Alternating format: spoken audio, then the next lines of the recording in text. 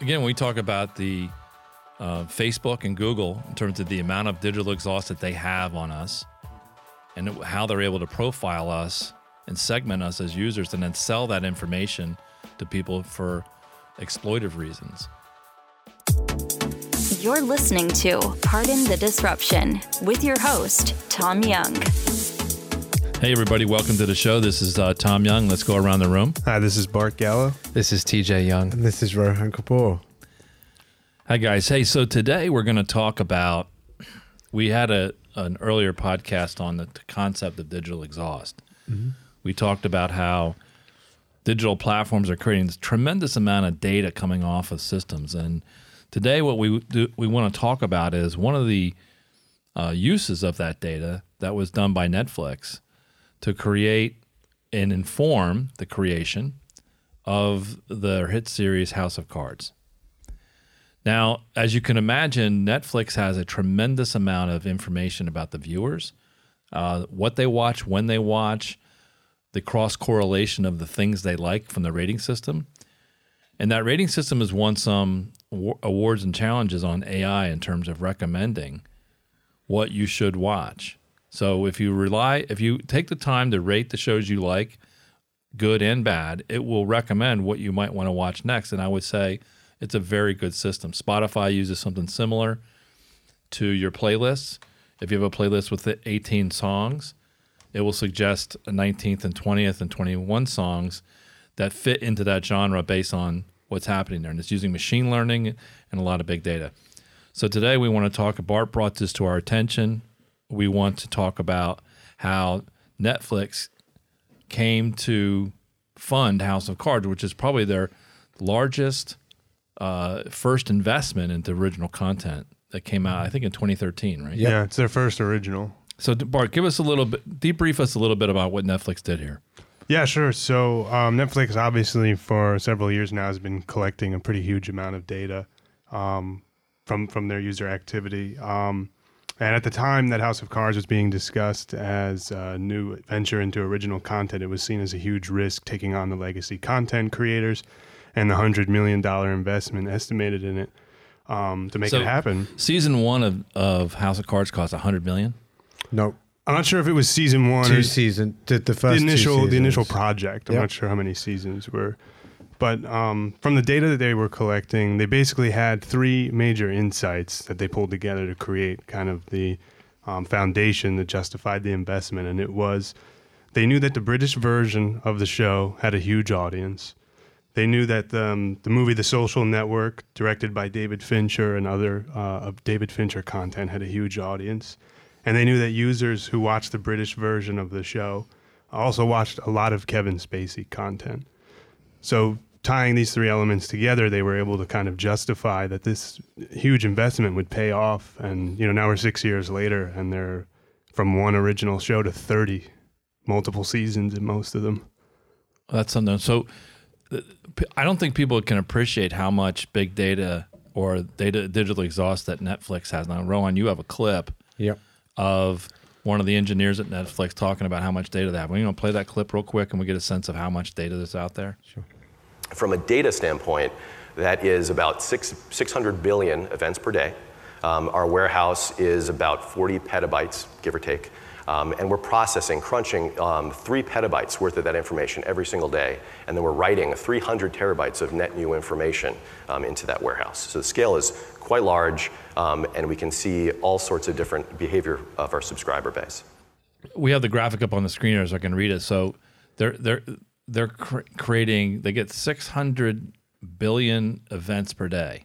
That's people hitting pause, play, watch this, don't watch that. And they're dumping 300 terabytes of insight. When we talk about doing an analytics on big data, we talk about signal to noise ratio. So you have the signals are the information you get from what's in that data.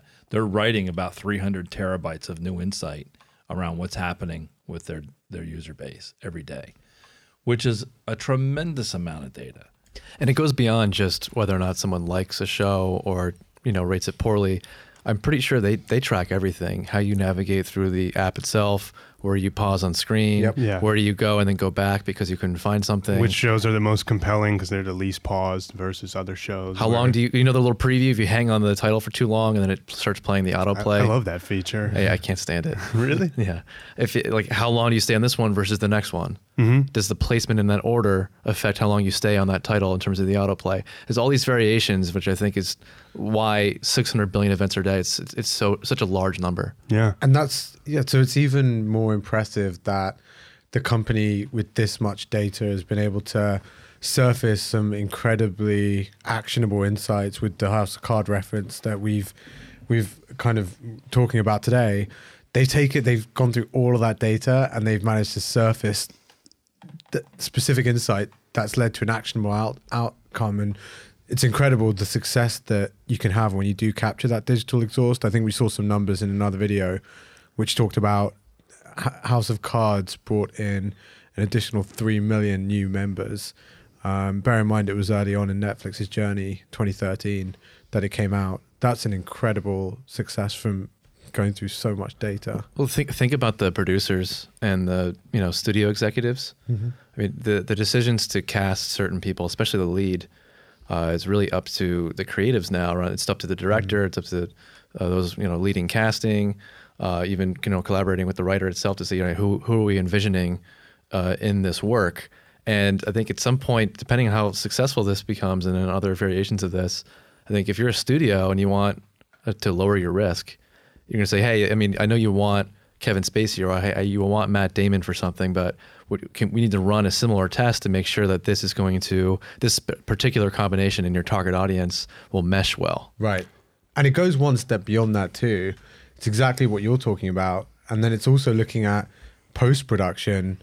Hey, if we're going to put up certain artwork and certain imagery, we actually know what kind of marketing, what kind of imagery you need to use in order to attract a certain type of user.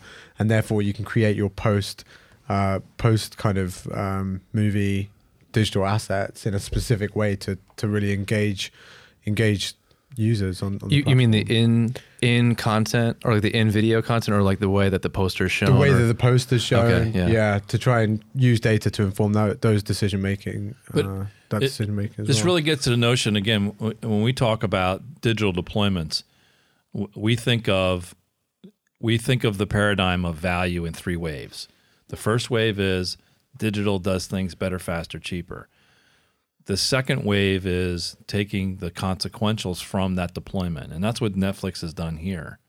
They've taken the digital exhaust and they've exploited that digital exhaust to inform their decision making. And now you get into the third wave, which is reimagining your new business, which is to create I don't believe that they took this to the next level, which is to actually use it to inform to write the dialogue and scene settings and things like that. And maybe that's where it's going. That's what I was curious about. That's what I thought you were referencing, Rohan, around maybe you start, because that's very advanced what you just brought up, and it's very expensive, at least today. But if there's certain elements in the background of a scene, you can imagine, the poster in the room, in the foreground or the background behind 2 people talking, if that poster is software definable, then you could change the content in the back of a scene in a way that's maybe cost effective so that if you release the movie in one market, or at least use it as a way to test, to say, hey, we're going to have different variations of what's in the scene that could be a green screen or something, just to see what works the best, what's the most compelling. Yeah. I think also, so we talk about, Tom's got a book coming out in spring around digital labor. And there's an amazing example, which everyone knows, around Blockbuster being disrupted and Netflix coming in and kind of changing, but effectively putting them into bankruptcy. When you look at the Blockbuster model of people, they had a large number of people working there. 65,000. 65,000 people at Blockbuster, right? Doing some, a lot of them just staffing the physical locations they had. You look at Netflix and the example of Netflix has I don't know what the number of employees, a fraction of what they have. But what those people are focusing on is this, right? And that's incredible. They're using far fewer employees to focus on strategic, analytical. Yeah, you're getting to a different point, which is the notion that the new jobs that get created from this are not a subset of the old jobs. Yeah. There are less jobs. So new jobs get destroyed. That's the Blockbuster example. And then jobs get created. And the jobs that get created are typically lower in number, higher in skill level, but they're not a subset. It's a completely different thing. So we talk about a machine that, there was a machine that The Economist wrote about. This is about 6 or 7 years ago. It went into the fields and picked lettuce. So the machine replaced migrant workers who were picking lettuce, but you had to hire engineers and mechanics and maintenance people to program the machine. So it was a very different skill set. Yeah. So it employed less people on a farm, and it had a better effect. One of the things we want to talk about, though, is back to the theme of this show, which is the use of digital exhaust to create new business opportunities. This really is in the core of the second wave of value in our business model. We talk about wave 1, better, faster, cheaper. Wave 2, consequential benefits, exploiting this digital exhaust. And then 3, reimagining your business model. So I want to use another example you guys are all familiar with, because I think we all took a trip, a recent trip about a year and a half ago, 2 years ago, to Disney World, where they used the RFID wristbands. So they went away from the ticket system, where you go into the system and then you walk into the park, and they know how many people were in the park, but didn't know what they were doing so much. They'd wait in line, they'd go on different rides. And now they have the RFID reader, and now it's tied into the smartphone, and they capture all kinds of data. So I'd worked at Disney for a while in their IT group as a consultant, and so I met with one of the VPs in their IT infrastructure who was deploying the RFID system at Disney World, and I met with him right after they deployed it. And we talked about, they went from, in this case, we were talking about 600 billion events per day, because I think Netflix is literally capturing everything.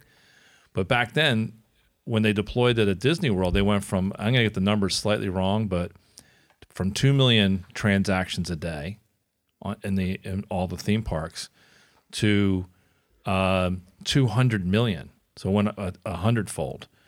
Now, I suppose if you captured everything in the way Netflix is doing in terms of all the clicks and everything, Disney is probably just scratching the surface about how they could start to look at that. But the issue gets to the notion of how it informs your business decisions. So Netflix makes a decision to do House of Cards.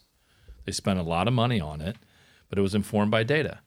And they had a pretty good understanding that they were going to get a return on that. Well, Disney has the same thing, understanding, do I invest $100 million or $50 million on a new ride attraction? How do I justify that based on park attendance and driving a revenue model for the theme park? So it's very similar. And you can go through that with different business models, whether it be a restaurant. Do I redecorate? I mean, start using digital exhaust to inform your business decisions, to make better decisions. Because right now, those kind of decisions are left with typically the owners of capital or executives to make let's call it a gut decision, maybe a decision that's informed by experience or by their own personal bias. And now we move to one that's data-driven. Pretty interesting. Yeah. Yeah. And Disney obviously have their streaming coming out as well.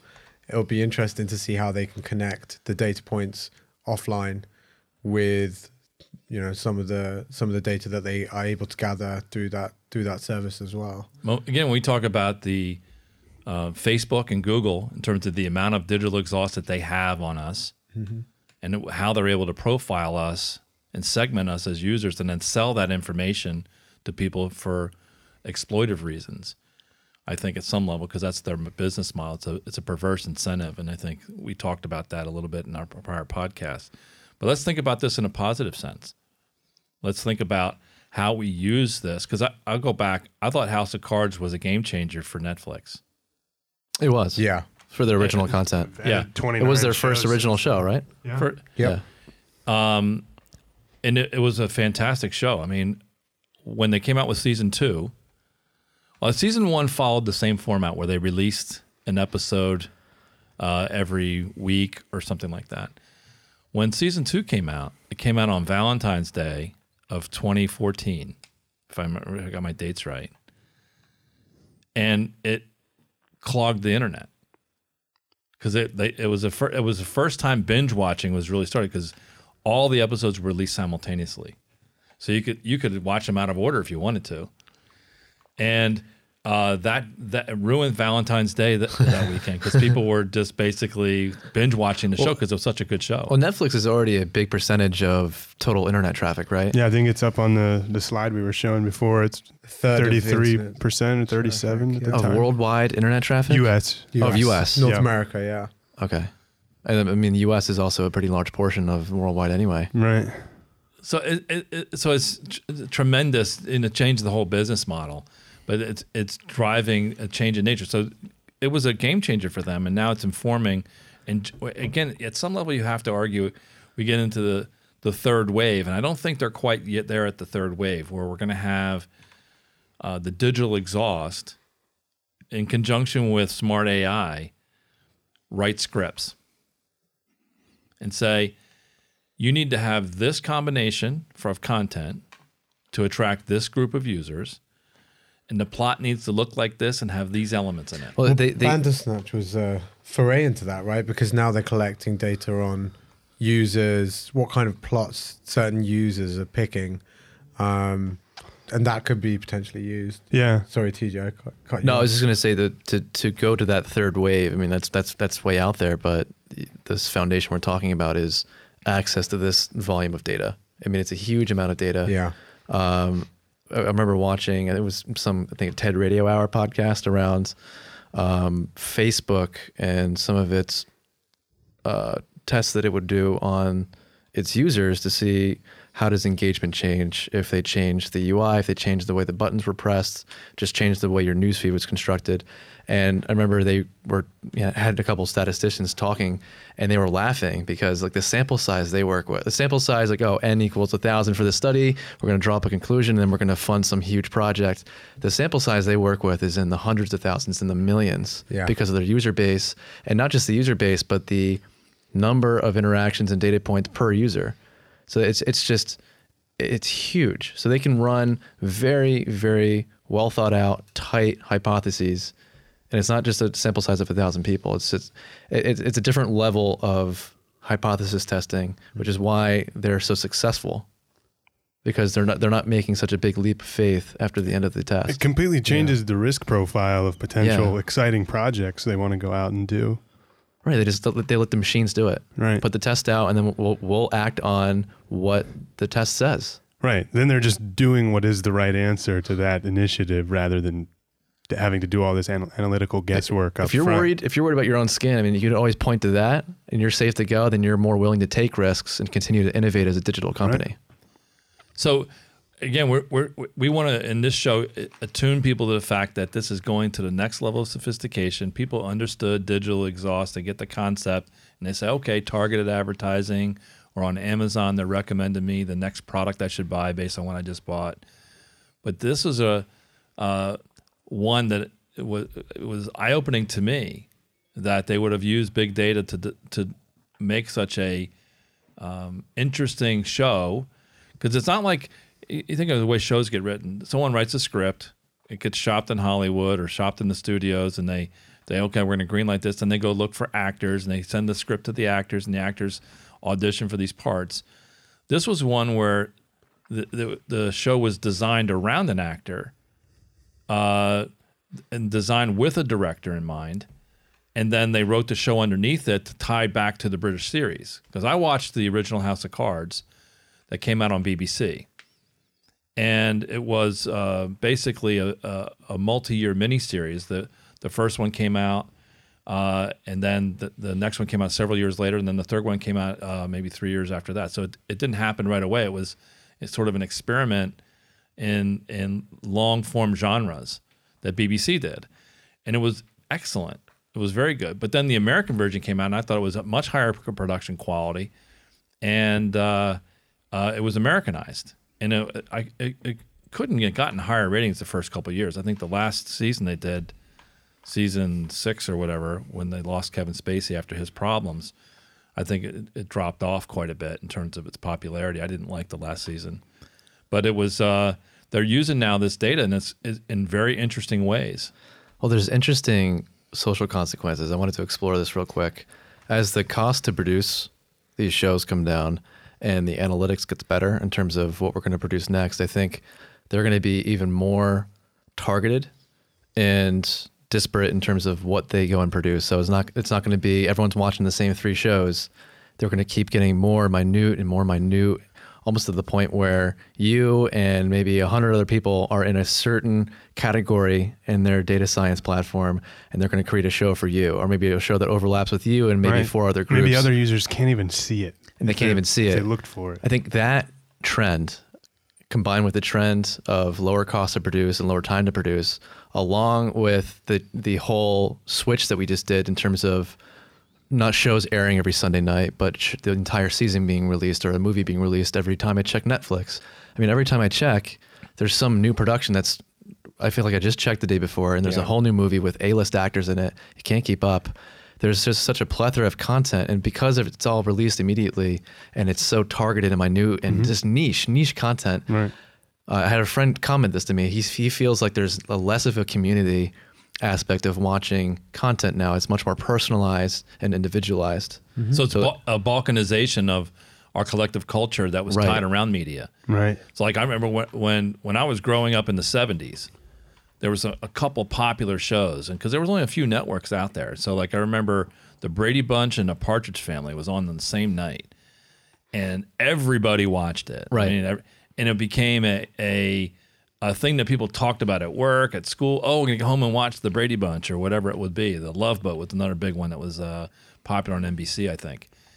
And we lose that cultural cohesion because of the balkanization. If I can create content for very small niche groups, one group may see a whole set of content that and another group sees a different, and there's nothing that binds us together. We get a further balkanization. Mm-hmm. Yeah. What do you guys think of the new Castlevania? I don't even know what that is. I was wondering what that T-shirt was, Netflix Bart. Anime. I thought it was That was made just cereal. for you, Bart. You're like a sample size of 1. This worked. Everything we throw at him, he likes. I haven't watched it, but it is critically acclaimed in terms of animated content. If By you. I would have, I didn't even have to watch it. I would have guessed that was a breakfast cereal, but it shows. I consume quite a bit of the Netflix stuff. I like what's out there. I think they do some good stuff. I think Amazon's putting out some interesting stuff. They're not as good as Netflix in terms of content, but they're getting there. Apple's going to come in with a lot of money. Google's going to start putting some money in here, and you're going to start to see interesting things. So the issue is, we're going to start to see a lot more good content using this digital exhaust. I think the content we're going to see is going to be more appealing to us, especially the ones that match our profiles. The issue is the unintended consequences of having too much good content out there. Everything from the paradox of choice to the isolation that it has by the fact that you end up binge watching by yourself too much stuff and it's antisocial, to then not having commonality with our friends and family and coworkers around the things we see and watch. So it's not all good. It's not all bad.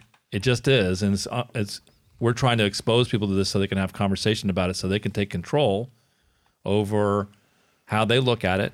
And we want to think about this in the most positive sense. How can we use digital exhaust to create more positive outcomes for people so that we don't have malinvestment, that we have good investment, and we improve the quality of people's lives?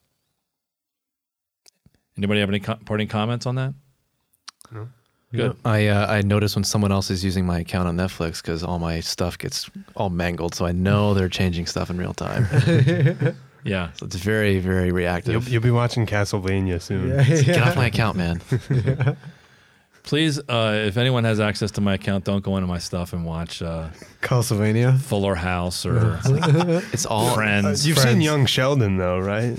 No, that's part of the please. culture that still exists. I'm an old curmudgeon. Young Sheldon has his moment on the Super Bowl. Did Really? you see that? He did. No, yeah. I didn't watch the Super Bowl. Oh, God. That wasn't part of Bart's There's recommendations. there's niche content now. You Yeah, have to that's watch true. what 60 million people are watching. Talking to the wrong audience. All right, guys. Well, thanks very much. All right. It's a good show. Thanks. Thanks. All right, bye. Hey, thanks for listening to the show today. Pardon the disruption. If you enjoyed our discussion, I'd invite you to head over to our homepage at www.rumjog.com. You can go there and check out our perspectives page and hear more podcast episodes, read some articles. It's some pretty interesting stuff. You can get access also to our Digital Disruption series. This is a meetup that we do mostly in New York and New Jersey area, where we discuss the impact of these technologies on our society and the way we live and work. We do this alongside of industry experts in various fields like crowdsourcing, automation, and blockchain, the technologies that are disrupting our world today. Anyway, if you like that, you can also follow us on social media at Twitter on the handle @Rumjog. We look forward to hearing more from you. Thank you.